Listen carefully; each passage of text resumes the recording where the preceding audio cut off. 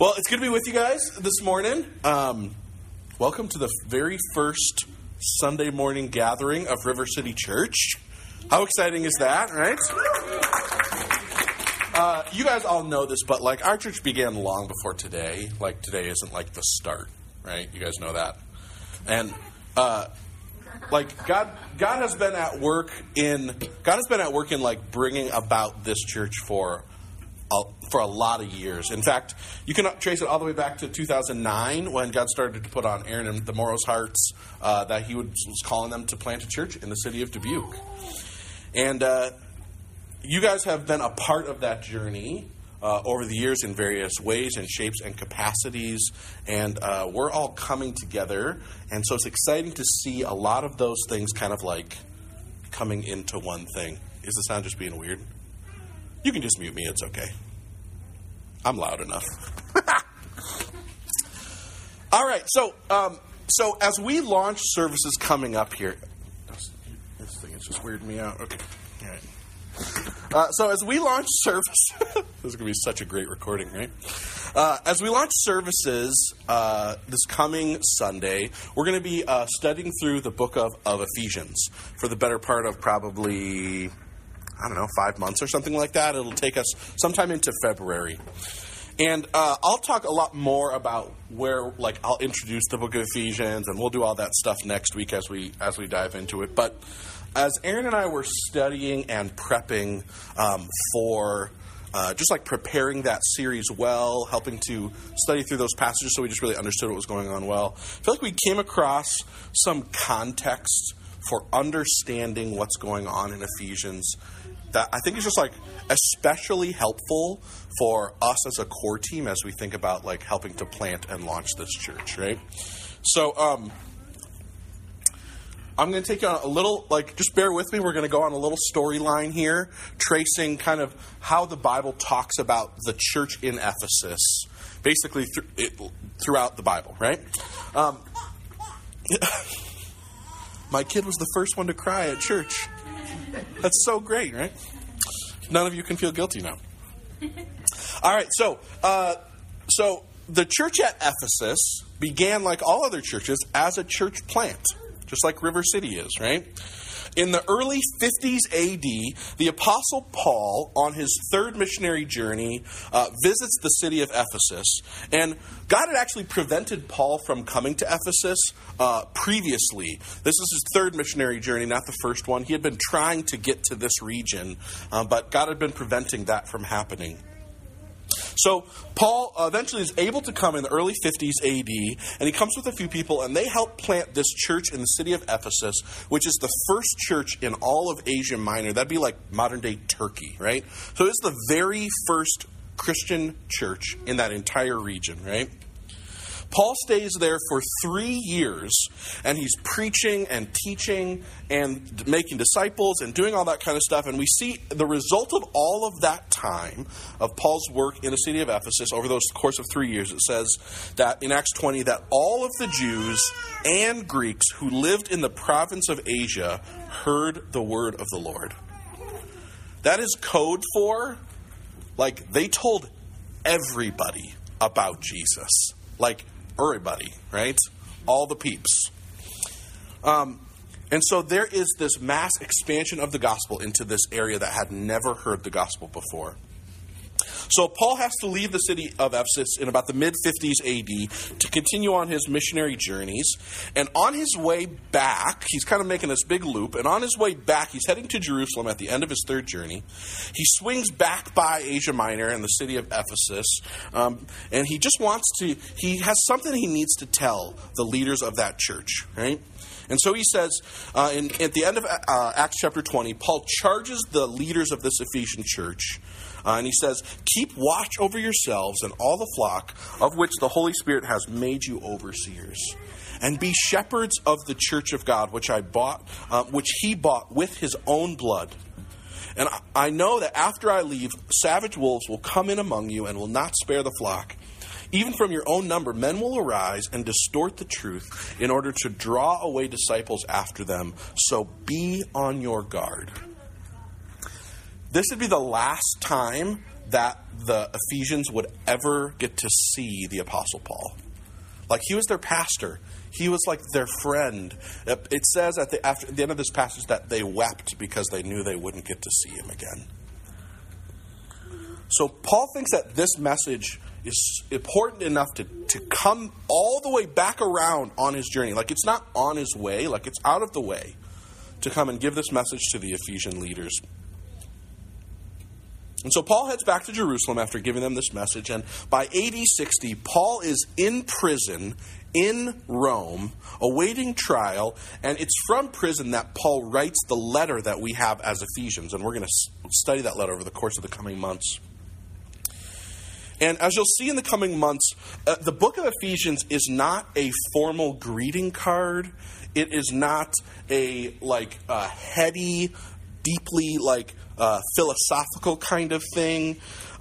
It's not a theological paper. Ephesians is like Paul passionately reminding this church about the love of God.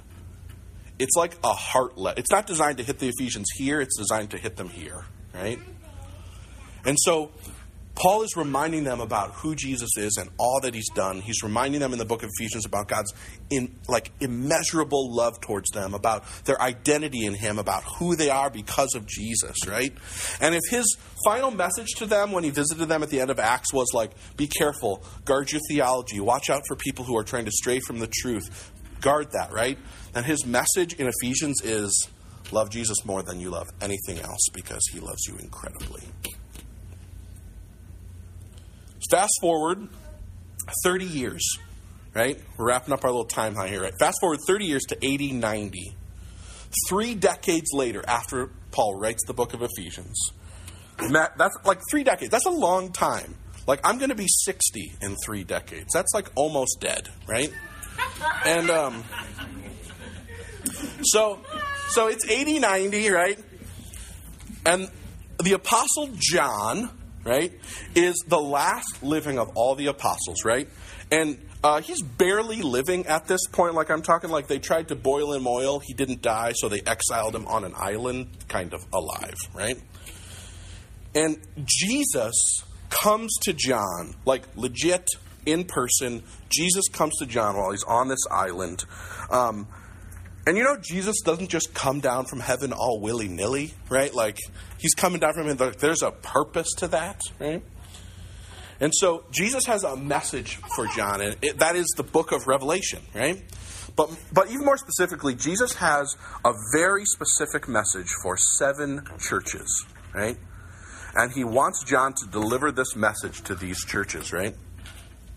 And so the very first church on that list is the church at Ephesus, right? The other 7 churches are all churches in that region of Asia Minor, right? All churches that kind of began at the Ephesus point and then came out of that, right? So let's just go to Revelations chapter 2. If you want to look that up on your phone or your Bible, you're welcome to.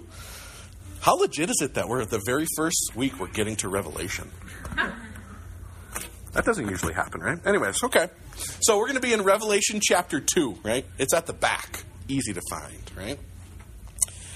And I just want us to we're just going to take a quick look at this, and then I want to help frame where we're going here, right?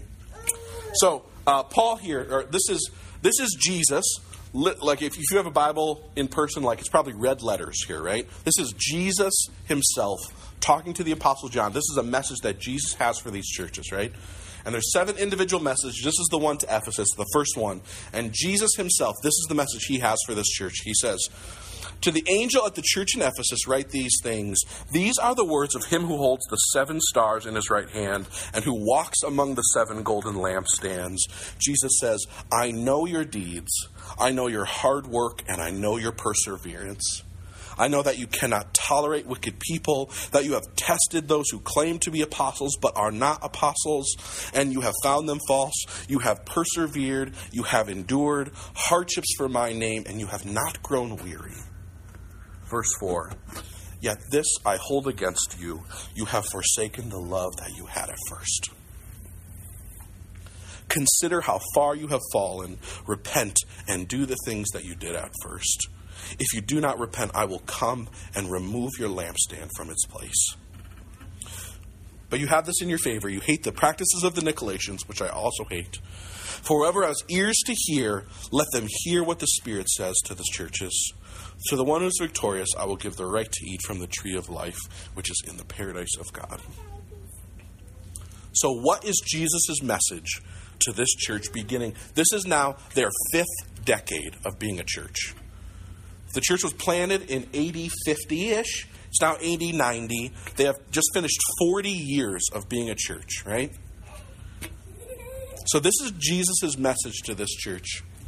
They were the first church in the entire region of Asia Minor, and God had used them to plant countless churches in that region that had previously never heard the gospel. We have specific messages to 7 churches alone that this church helped plant, right? They had loved God. They had embraced the gospel. They had proclaimed the gospel to their entire region. They planted churches. They trained up leaders. Like, they were doing a good job. And Jesus' message is, I see you. Verse 2, I've seen your deeds. I see your hard work. I see your perseverance. I see you. I know that you did what Paul told you to do. I know that when the last time he told you, he said, guard the flock well, and you weeded out the bad theology, and you weeded out the people who said they were apostles but were not apostles. You held fast to the truth. It was hard, but you did it. I see you. Then there's the big but, right? It's, but this I hold against you. You have forsaken the love you had at first. You forgot your first love. You forgot the why you're doing all the stuff you're doing. Somewhere along the line, in the 40 years that this church had existed, in the midst of all the spiritual battles, in the midst of all the theological wolves that were trying to come in and attack people and take people away, in the midst of fighting those battles and doing that, and the hard work of making disciples and planting churches and trying to do the things that they felt like they needed to do, they forgot. They forgot the why they were doing what they were doing. And Jesus says, like, his message to them is the why really matters. He says, repent, turn, otherwise I'm going to take your lampstand. And what he means is, repent and turn, otherwise I'm going to close your church. I will end it. It's like the things that you're doing, the stuff on the outside, that is not of Jesus' primary concern. Like, the why behind what we're doing is of utmost concern. Jesus says, I saw your hard work. I saw that you did what Paul told you. I saw that you fought off the bad theology. I saw that you protected the flock. I saw that you did it, but you forgot why. I feel like his message to them is, let me be your motivations again for all that you're doing. Let me empower your mission. Let me be the reason that you love others and that you plant churches and that you make disciples. Because you love me and because I first loved you, let that be the motivations for everything. This is my opinion. This is not a fact, right? But I think the purpose of the book of Ephesians, as Paul's writing it way back in AD 60, is because I think Paul foresaw what was going to happen. Or at least he saw what could potentially happen to them. As I said before, the book of Ephesians is a profoundly passionate letter. It is not a theologically heady argument. The book of Ephesians is Paul just trying to get at their hearts. I think Paul knew that there would be a danger for the Ephesians to get so dug in on their battles to protect the flock and keep the truth that as he charged them to do, he gave them those instructions. But I think he knew that there was potential that they would get stuck and they would forget the why and that they would forget the who that they were doing it for. Because, like, let's shoot straight, like, planting churches and making disciples and loving Jesus and reaching people with the gospel, like, that's really, really hard. See, I think all of us are coming in today and, like, I think we're all, like, legitimately excited about River City Church beginning, right? Like, I'm excited. If you're not excited, though, like, that would be weird, right? Like, we're all excited about reaching our city with the gospel, and we're excited about planting more churches, and we're excited about making more disciples. Like that, like, we are, like, on the team. Like that's what we're in on, right? I can guarantee you there is going to come a day when you do not feel like you feel today. When you are going to wonder if it's worth it to keep sacrificing. When you're going to wonder if it's worth it, to keep, pressing in to reaching a city that doesn't want to get reached. And to planting churches, because that's really hard to do. And people just don't want to be made disciples of lots of times. It's hard to make disciples. And let's say 30 years down the road, man, I hope that we look back and River City Church has planted many churches. And that this isn't just like a group of a ton of people that's here in Dubuque, but that we have multiplied and planted far beyond the city's realms, right? I hope that we are still making disciples and planting churches and preaching the gospel. I long for that to be the case. But the question will still be, why? Why are we doing the things that we're doing? Are our motivations the same today? Will they be the same in 30 years from now? Will it be because we love Jesus desperately because he first loved us desperately? Our motivations on that day, they will matter. They matter to Jesus in the church of Ephesus. I guarantee you they will matter. That's why we must never, ever, ever forget our first love. Jesus, the King of the entire universe, came to be born into creation, to be murdered by his own creation, so that he might be the bridge by which our rebellious hearts might be corrected and reunited and cleansed and be made right with God. When we hated him, he died for us. When we were opposing him, he died for us. It's that love that we must never, ever forget. That love changes everything that we do. You see, on Paul's third missionary journey, it wasn't the first go-around. Paul had been trying to get to Asia Minor for years. At that time was God's timing to reach that area with the gospel. And it seems that he decided to use the city of Ephesus to be the launching point for that to happen. For many years, Dubuque has been the least evangelical city in the entire Midwest. There are places in China where there are more evangelical Christians than there are in the city of Dubuque. It's illegal to be a Christian in China. We really believe that God, it's his timing to reach the city of Dubuque. And he's not just using us. He's using lots of other people. But we really believe that God is at work in beginning to reach this city. And we don't just want to plant River City Church, right? The goal isn't just to plant this church. The goal is to plant many churches, not just here in Dubuque, but throughout this region and this area, so that people might actually know and believe and love and follow Jesus. We believe that God wants to use us and others to renew this city and this region with the good news of the gospel. If that is going to have any shot of happening, then we have got to be rooted in the love of Jesus. That's it. We have to be motivated by and empowered by him. So, how are we going to do that? Promise, I'm wrapping up here, right? How are we going to avoid the fate of the church in Ephesus, right? We don't really know much about what happened to the church in Ephesus after this time, right? After John wrote this letter. This is not a comprehensive list, right?